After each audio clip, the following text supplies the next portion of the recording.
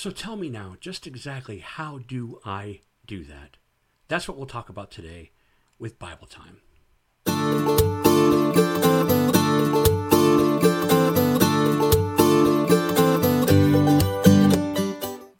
Good morning, everyone, and thank you for joining me for Bible Time. So today's question is one that really kind of made me think for a moment. It's not something I can pick up the Bible and just say, look here, this is what the Bible says. But it's one that does need to be answered, and that is, how do I establish a relationship with God? And you know, we hear about it in churches. We hear about it on YouTube, and on television. Just about anyone who preaches the Word of God tells you, have a relationship with God. But the fact that I get this question makes me wonder if sometimes we fall short in explaining just how do we have a relationship with God. We don't see Him. We can't touch Him. We can't smell Him. We can't put on His clothing and say, oh, that's God. No, we can't do that. Because those things are all physical. And God is a spirit. He is spiritual.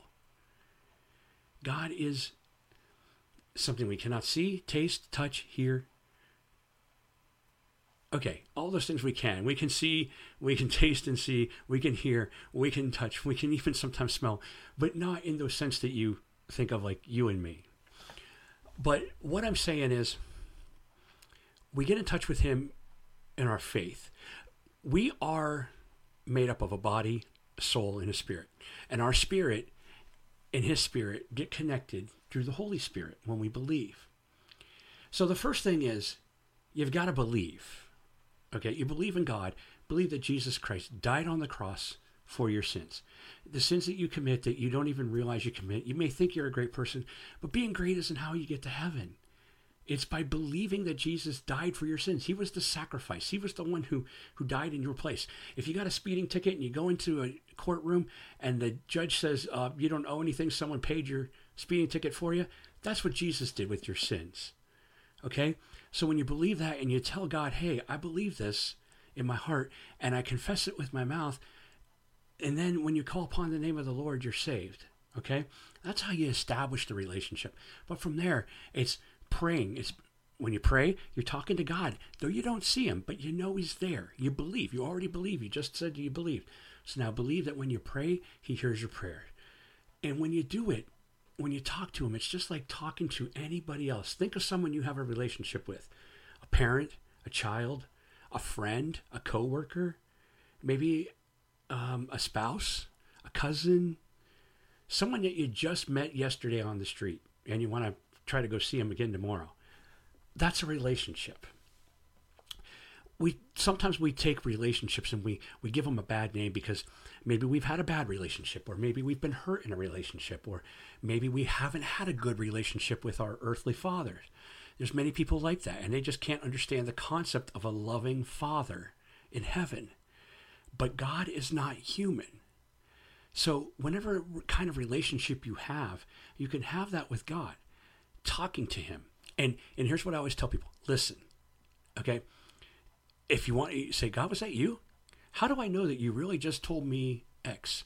Well, if you ask that question, He's going to make sure you know it was Him. You might hear something on the radio. You might go to church and hear it in a sermon. You might turn on YouTube and see it in a video.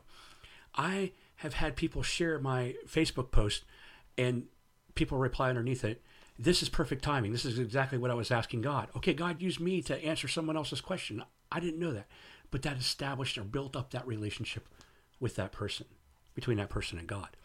And that's what God's trying to do.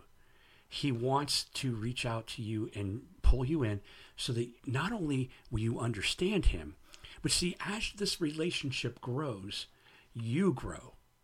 The things that you used to do, you no longer want to do.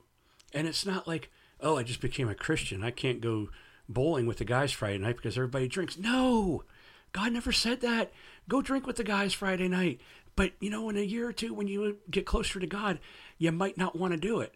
And the guys will just have to understand, or maybe it's something like, you might stop saying derogatory words. You might stop talking about people behind their backs. You might stop lying. You might stop cheating. Whatever it is, as you grow in relationship with God, these things just kind of melt away. So to answer the question, how do I establish it?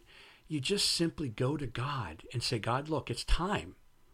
You and me, I want to be best buds, BFFs, or BGF, best God forever.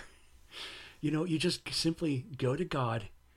And when you say to me, but I can't see him, I can't hear him, I can't touch him, I can't smell him, I can't taste him.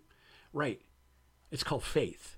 And faith is believing in what you cannot see and knowing in your heart that it's real.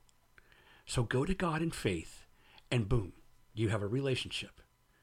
Just like the first time you meet a friend, it starts out with a conversation, and I bet it's awkward. Your spouse, if you remember back to when you first started a relationship with your spouse, I bet it was awkward. It was for me. I'm not going to tell you what I said to her. But do this, and it grows, and it gets better just like any other relationship. And things start to change, and it will change your life forever. And you'll never look back. You'll never want to go back. And if you do start to fall back, he'll bring you back around again.